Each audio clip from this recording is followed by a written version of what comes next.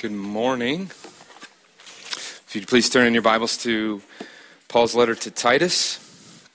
We're going to be in chapter 2, and we're going to be reading verses 1 through 6,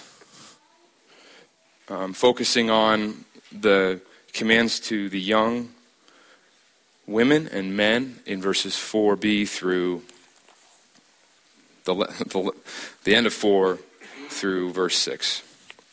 But we'll read Titus 2, 1 through 6. I want to echo what Bert said in terms of the thank you. It was very, very kind and unneeded of you to bless us and my family and with those kind cards, and we're very grateful for them. And I'm working on thank yous slowly. All right, Titus 2,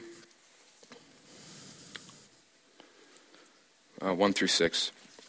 The Word of God says, "But as for you, Titus, teach what accords with sound doctrine. Older men are to be sober-minded, dignified, self-controlled, sound in faith, in love, in steadfastness.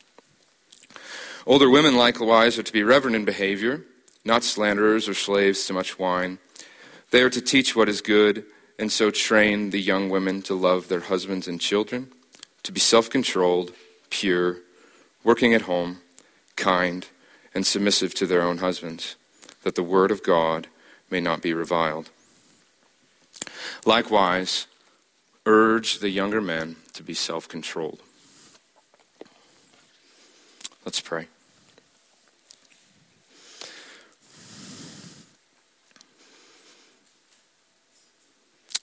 God, I wholeheartedly agree with Brenda that you are in control.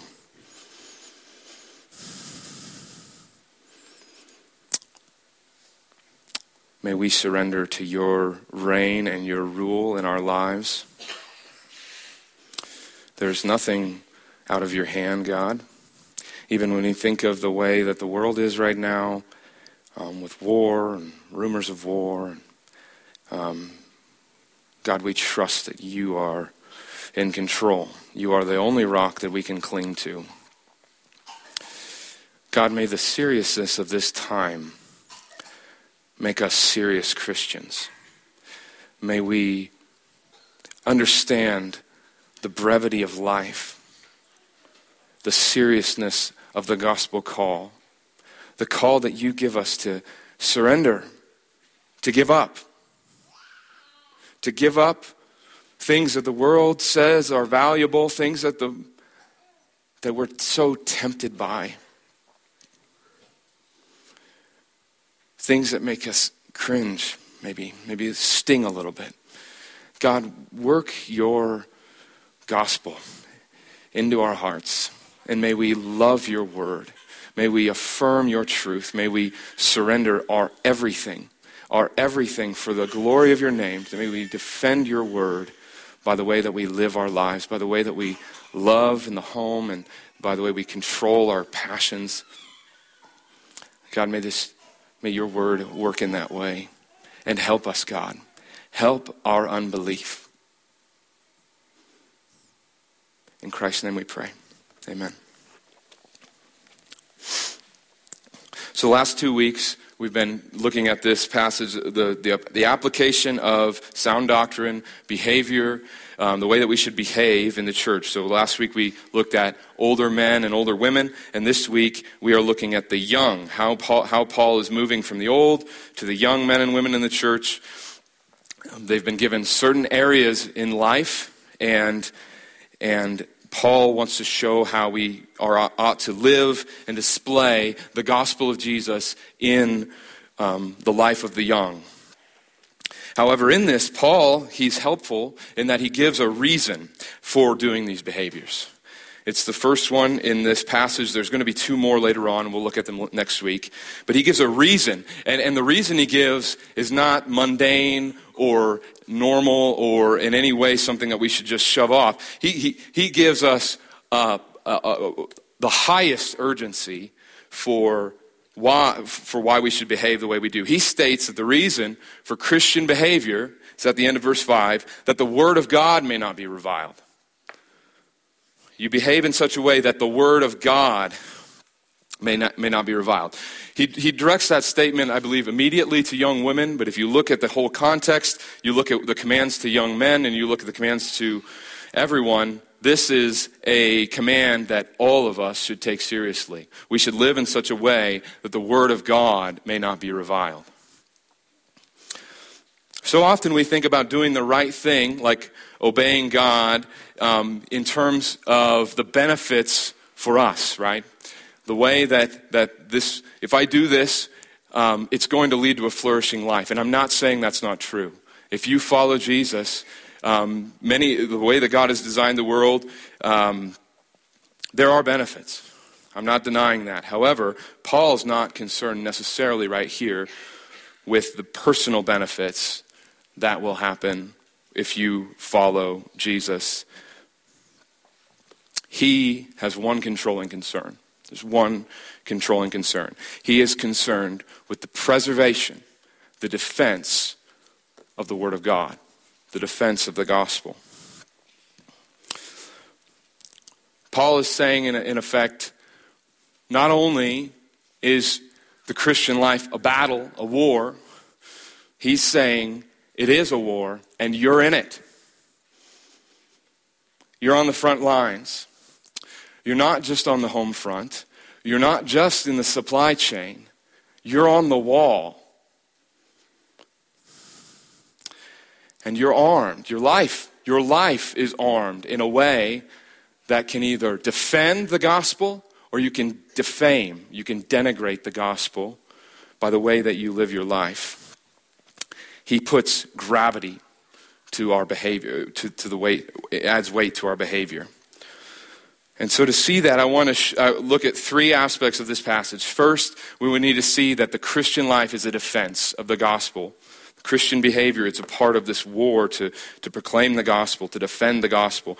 And then secondly, we're going to look at how. How does Christian behavior defend the gospel? And we'll see that it defends it by being Christ-centered.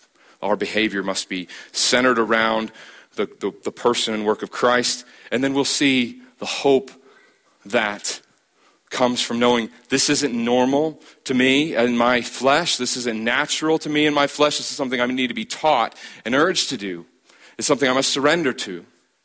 It's not something that we naturally in our flesh want to do. We don't naturally want to surrender to the gospel. So the hope of this is that we will be sober. We need to be sober and also be people of clarity and understanding the real nature of what this Christian life is all about. The way our behavior proclaims the message of the gospel. Let's first look at that reason statement.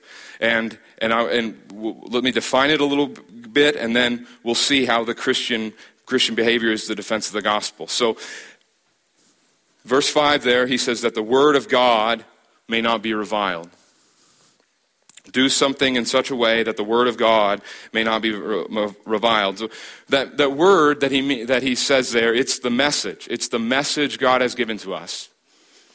And it's most foundationally the cross. The cross that God has saved us in Christ. The message that Jesus came and he died for your sins. And he rose, and now he's reigning, demanding allegiance. So it's not simply a statement of facts that we know. It's a call to believe and follow. The gospel is not simply for our head, but for our heart and our hands and our feet. The gospel is described in many different ways, but in Acts 17, here's one way that Paul presents the gospel after he shares of God to the people in Athens who are totally unaware. They've never heard of this God before. He says that the time of ignorance, it's on the screen, Acts 17, 30 through 31. This is how he describes the gospel. The time of ignorance God overlooked. So this time prior to the revelation of Christ. But now he commends all people everywhere to repent. Because he has fixed a day on which he will judge the world in righteousness by a man, and that's Jesus, he has appointed. And of this he has given assurance by to all by raising him from the dead. All people called to repent, called to follow, and the proof is in the pudding of his resurrection. He's raised from the dead. We must surrender our life to him. So it's a call to repent, to look to Jesus as Savior. He's a great Savior. And he's saving you from something. There's not a message of neutrality in that. It's not something we can shove off. You either respond by faith, or it's something that we reject. Now let's look at that word for revile there. So the word of God is the gospel message, and he says that message can be reviled. That's not a common word used today. Every time I typed it in my word processor, we wanted to translate it or change it to a different word. So I'm going to assume that's not a common word for us to use if Microsoft Word doesn't understand it. It's the word used in Greek is actually the same word for blaspheme. It's the verb form. So when Jesus is accused of blasphemy in the Gospels, believe it or not, Jesus was called a blasphemer. That was one of the accusations against him. It didn't stick, it wasn't right, but he was called a blasphemer. This word was used. It means to slander or to defame. And the thing being defamed is the word of God here. So the object and the slander is not necessarily us. He'll talk about the impact it has on us later in this section. But the object of the slander, the object of the reviling is the Word of God. The gospel can be slandered. The gospel can be defamed if our lives are not in line with the gospel, if the way that we live isn't aligned with it. Let's look at three implications of that. Three implications that statement that the word of God may not be reviled. What does that imply for your life? Number one, the way I live can slander and defame the gospel. In Titus 2:1, Paul says, teach what accords, what aligns with sound doctrine. And he says this because he knows that Christian behavior always displays what we believe about the gospel. So Paul says, make sure, in verse 1, he says, make sure that your behavior aligns with sound doctrine. Align it under sound doctrine. Align it under the gospel of Jesus Christ, because your behavior is saying something. If you've read the news, Robert Menendez, that name's been coming up on Thursday. He's a U.S. senator, and he has been charged with the accusation of what did he do? Working as a foreign agent. So he's a U.S. senator. He's been accused of working as a foreign agent. That shouldn't happen. U.S. senators should represent the United States of America. And therefore we are upset. People have the right to be upset. His party is upset, rightfully so. It's a mockery of the U.S. governmental system if one of your senators playing in such a leading role, senator alone, is defaming his country by being accused of working for another country. So in a similar but in a much more serious way, here at the end of verse 5, Paul is describing deadly consequences that happen when a person's behavior is out of step with what they believe, what they represent. He says their behavior can be a defamation of the gospel. How could this happen? We'll see some of the consequences, but most basically, if I'm not displaying the fruit of the Spirit coming out of my life, no love, no joy, no peace, no patience, I can defame the gospel. I can live a life that says to the world, Jesus really isn't that valuable to me. But I am. I am valuable. Look at me, worship me. I could live a life that says that. If the word can be reviled and slandered by my behavior, that means that my behavior can be out of step with the gospel. It can belittle the claim that I believe. So this is a call to be serious. Serious in our behavior. This is a warning. Number 2, and this is very closely connected. Not only can I revile and defame the gospel, the way I live can cause other people to revile and defame and slander the gospel. And this should be concerning to us. It should be the thought that a non-Christian could look at the way you live your life and say, why would I follow a God who you say you believe in and he hasn't changed you? You don't even follow him. The gospel's not taking root in your life. Now, this isn't any kind of accusation, right? No, because Christians are accused of many things today. Christians are accused of many things, but most of them are inconsistent. They're accused of being hypocrites, or excuse me. Christians are accused, but not for real inconsistency or real hypocrisy. For example, I cannot like Christianity and the teachings of Christianity, but I shouldn't not like Christianity because the way Christians live is a denial of what they believe. I can hate Christianity because I don't like it. I don't like what it says, not because of hypocrisy. For example, people can mock Christian behavior. We can mock that the Bible teaches that we believe in a creator God. We are all created. That could be mocked. Or the Bible teaches in monogamous relationships. That can be mocked. But you can't deny that we're obeying the teaching that is in the Bible.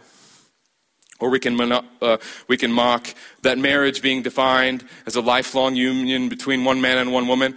We can mock, and even more than mock, say that's hateful to homosexuality. Or the office of elder, if it's reserved for men only, which the Bible teaches, we could call that the world could call that chauvinism. Or if husbands are called, as the Bible says, to lovingly lead their husbands, that could be viewed as a suppression of women by the world. The world always mocks, and the world still mocks the gospel. Don't get me wrong. There's a mocking of Jesus, saying that he's not God. There's a mocking of the Christ, denying how could anything come from a death on a cross? How can anything good come from that? You believe in a crucified man. Or mocking the resurrection. How is it possible for someone to raise from the dead? Have you ever seen someone raise from the dead? Why do you believe in a religion of a Savior who was crucified and raised from the dead? Now we can mock that. The world can mock that. But he's not talking about that kind of mocking. It's not based on that kind of mocking. It's not for the teachings of Christianity. Paul is talking about the kind of mocking that comes when our faith is undermined by our behavior. And when our behavior denies the power of the gospel. When we say that we believe the gospel, but we live out of step with the teachings of the gospel, the world has real grounds to mock and defame the gospel. The world will always mock in one way or another, but it should never mock the transforming power of a life that is surrendered to Jesus and actually obeys him. It can't be mocked. They cannot like it, but they cannot deny the consistency there.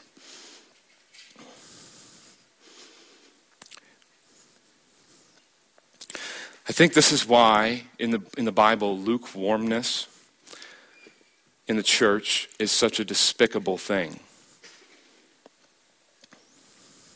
It debases Christianity. Yes, I can look bad in the community as a result of being inconsistent as a Christian. I can lose my reputation. However, the gospel looks ineffective when my life is lukewarm. So we should flee complacency. We should run from bad behaviors because they'll give Christians a reason to mock the gospel and say that the gospel has no power there. Number 3, and this is really kind of summing up the entire thought of the passage, Jesus wants all of me. Jesus wants all of me. The gospel calls me to surrender all of my life to the rule and reign of Christ. How will the word be reviled, Paul says that one way the gospel might be slandered is in the way the gospel is displayed in my life. And so there is no situation, there is no instance where in the Bible Jesus does not expect obedience of all of my life. And I know that seems extreme. And in our context it can seem extreme, but there is no description of Christianity in the New Testament where faith in Jesus does not imply a desire to obey him. If it weren't the case, if that were not the case, Paul's statement that the word of God may not be reviled, that statement, it's nonsensical. Because my behavior doesn't matter. Why would the way I live my life have any impact on the gospel's presentation to the world if the gospel didn't call me to a certain type of action? It is because the gospel calls me to a different life, a surrendered life, that Paul can say, your lifestyle shouldn't give reason for the word of God to be reviled. And he's going to go into the real mundane areas of life. He's going to go into the things that we seem negligible to us. The gospel can't have application in how I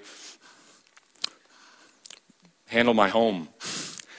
It does. It does.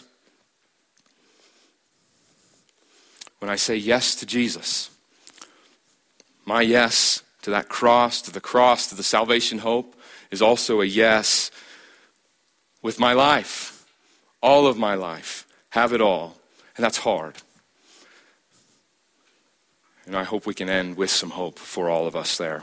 So, it's a defense of the gospel. Now let's look at the way that these behaviors display it. How do these behaviors in this passage put the gospel on display? So the critical thing to keep in mind, the critical point, is that there's one source. There's one source from which all this behavior is possible, and it's a surrendered life to Christ. So all of the challenges, all of the hard things that we're going to hear are sourced in and made possible by the gospel, by Christ.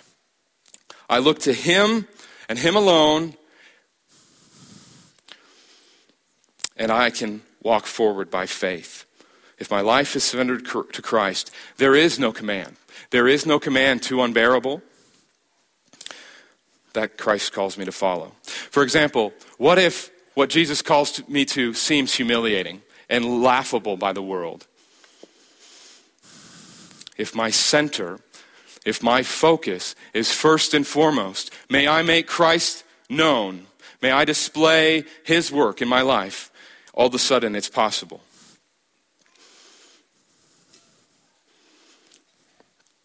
I can surrender everything when I look first to Christ. All those desires, all those the pleasures of the world, those things do grow dim. Where? In the light of his glory and grace. I look to him first. So Jesus came in humility, and he surrendered, and he loved his own, and he loved them to the bitter end. And he was raised in power and glory, and now he calls me, surrender, follow, even in the hard things. Let's look first at self-control. Self-control defends the gospel by being a display of Christ. It's Christ. So, in other words, Christian behavior, it defends the gospel by being Christ-centered. It points to the worth of Christ. Biblical self-control, it defends the gospel by orienting my life through a gospel lens, through the lens of Jesus. It's different than the way the world defines self-control, and that needs to be very clear. A lot of these terms in verses 4 through 6, the world has a flavor of, but it all falls short when we look to Jesus and compare it to what the world, because the world has a surface level of self-control, but at the heart of my self-control in the world is me. I can be self-controlled because I see the benefits that come to me. And that's not biblical self-control. Biblical self-control says, I'm looking to Jesus and I'm viewing all of my desires and all of my passions through the lens of Christ, and then I obey that in a way that aligns with what Jesus has called me to. In other words, I don't have to get the most out of my self-control. Christ does. In other words, I've got passions and desires inside of me, but in the biblical view of self-control, I don't trust those. I trust what Christ tells me. The world says those passions and desires are good for you, and you can, as long as you don't go too overboard, you'll be okay. Jesus says, follow me, deny yourself, take up your cross. Self-control is applicable to everyone. It's the one command that is directly commanded or implied to every single person in the church. Old men, implied to old women, commanded to young women, and it's the only thing that men are commanded to. It's the only thing that men are commanded to.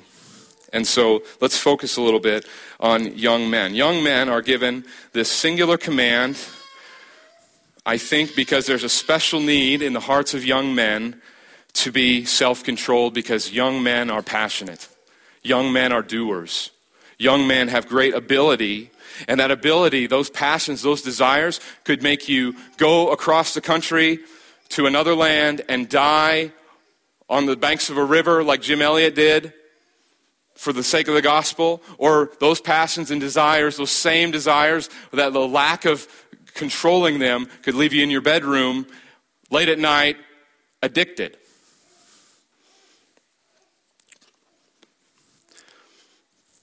We must control and reorient our passions and desires. That's what self-control is, through the lens of Jesus Christ. All I am for his glory.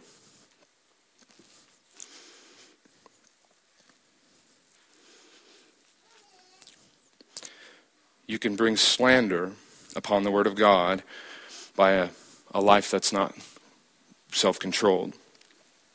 We want to live a life, young men, and all of us, that says, I delight to do your will, oh my God. I delight to do your will.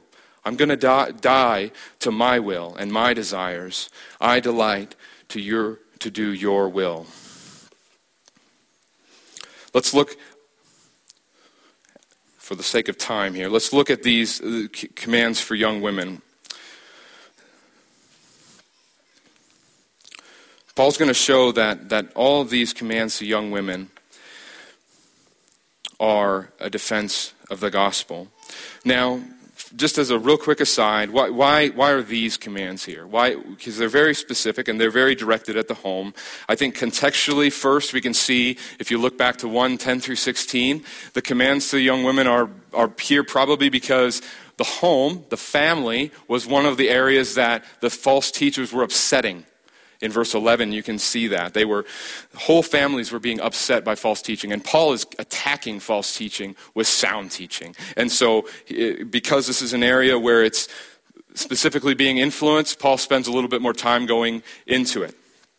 I think that's one reason for the weight and the amount of words that he spends. And also for young women, in that day, and still in this day in some extent, this sphere, the home, was the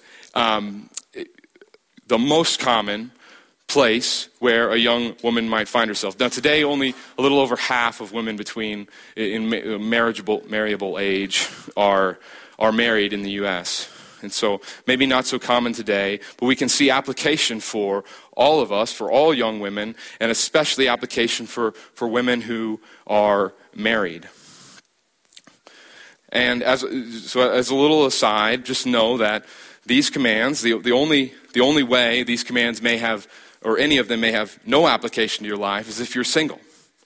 If you are married, each of them has some application to your life. Another thing to think about, to know is, as before we preface, none of these commands are based on the worth or the value of your husband or your home life.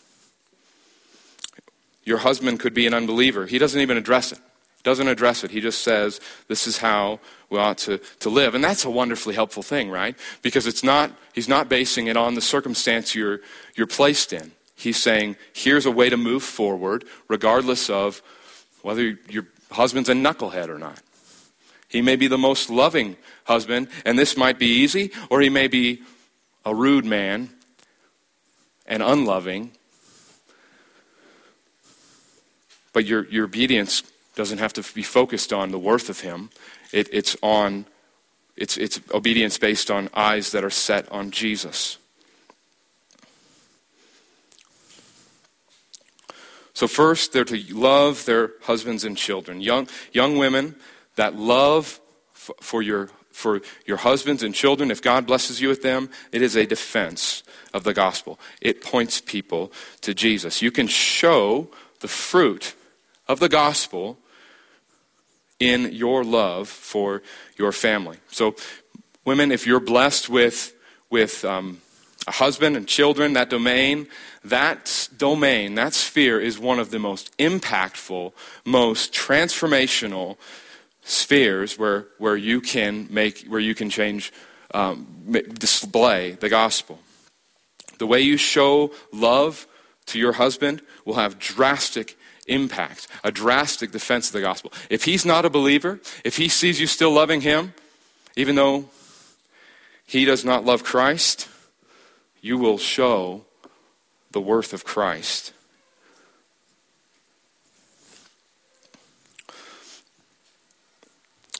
The women of the world look at the flaws of their husband, and they may use those as a reason to restrain their love, to limit their love.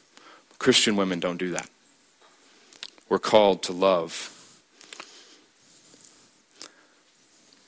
And your love for your children. Think about the next generation that you're raising up. It is a tragedy that our culture minimizes the role of a mother with her children. That probably one of the most, with the family being one of the things, one of the very few structures God created in this world that we can see the beauty of his work and his creation, to see that as lesser than, to see my role as a wife as something that is, and a mother, as something that is bearing me down and something that is worthless and invaluable because the culture says it's not valuable. Don't look at the role that God gives you as a mother and see it as without worth. It is one of the most impactful vocations any person can have. You will, and the way that you love your children, you're gonna impact and shape what your kids see about God and the world and human nature by the way you treat them more than countless teachers will. You have a powerful, powerful role in shaping generations. And you can see that time and time again through the way that mothers and fathers raise up their kids in the Bible and the way that impacts the future generations. It is a powerful call. It's not small. It's not a small command. It is noble in the Bible. The world might think it has no value. The Bible says, call her blessed. Women are also pure. Their purity is a defense of the gospel. And this is a sexual purity that he's speaking of. And it is true that when your fidelity to your husband, it is a picture showing your husband that you find joy in one source and one source alone, just as you find your joy, your satisfaction in Christ alone. It's a good picture of fidelity to the Lord. And it's called upon for young women. Next, work at home. Your work at home is a defense of the gospel. This word is very difficult to translate. If you look at every, I have 1, 2, 3, 4, 5, 6, 7 translations, and every one of them is different. Literally, it's a combination of two Greek words, house and work. House and work. The NRSV has a good rendering, good managers of the household. The idea is that a wife should not neglect her home.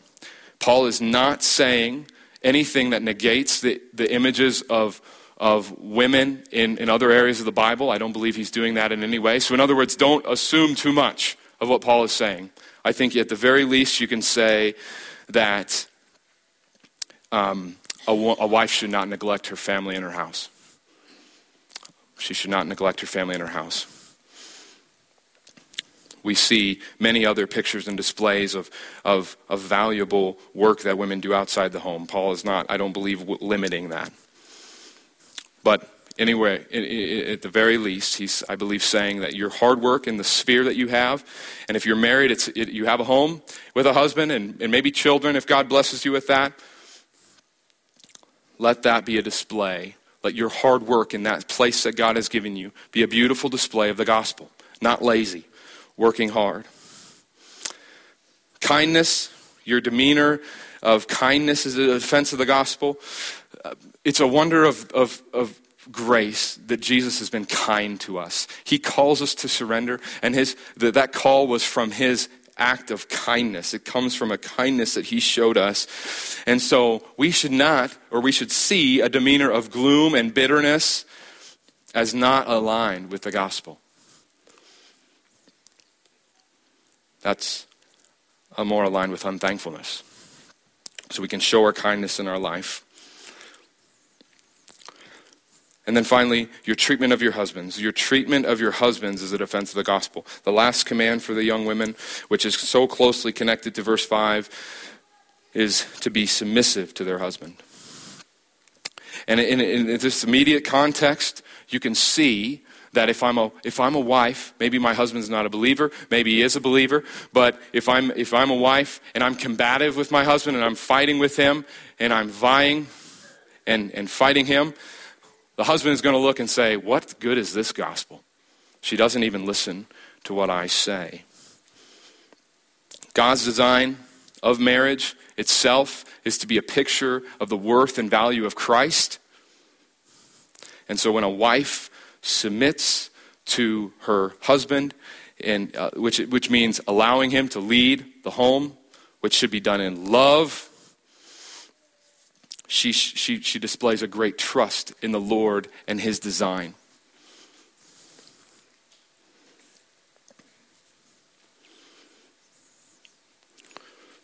And just remember, this isn't based on the value of the husband, the worth of the husband.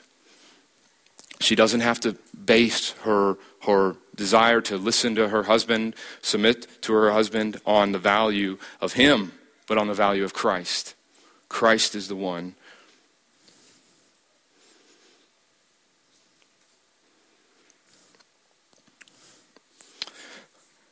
Those are hard.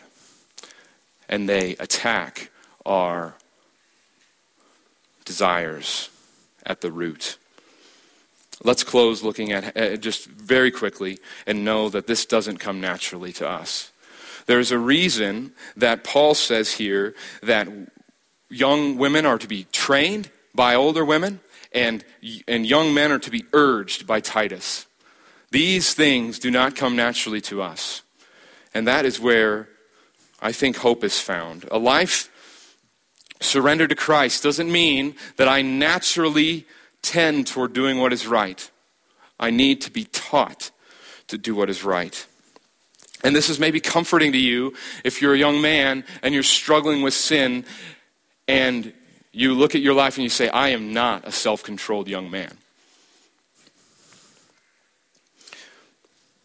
There is hope. This needs to be taught. It needs to be fought for. It needs to be surrendered to, and it starts with a surrendered life to Jesus Christ. It starts there. I'm going to start his will, his way. That's the best way.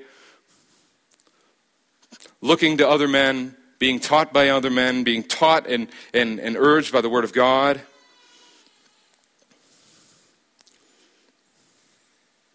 We need to be taught. And for women as well, we need to be trained. You need to be trained and urged. This doesn't come naturally. It is something that is taught. And this is where this happens. In the blessing of the church that God has given. We are blessed with older women who have been there, who can come alongside and show that Jesus is worth it. He is worth it in the home, in showing love to your husband and your kids who sometimes aren't very lovely. This can be taught. It can all be taught, and it starts with a surrendered life. So your behavior is always saying something about the gospel. Let it be a strong defense. Let it be a strong defense. Submit to the teaching of the Word of God, the wisdom that God has given in us access to, and let's surrender to the Lord in every sphere of life that God gives us. This will be a good defense of the gospel in this church and to the world. Let's pray. Jesus, we need your help. You say that apart from you, we can do nothing. And we agree. I agree. Apart from you, we can do nothing. Thank you that you came and you died and you paid our sin debt, all of our defiance and all of our sin and anything that could separate us from your love, God, you took it to the cross and you died. And in you we have life, the best life. May we live in a way that shows surrender to you for the glory of your name. May we be a light to this world and to others, that the gospel works. It has fruit. In Christ's name we pray. Amen.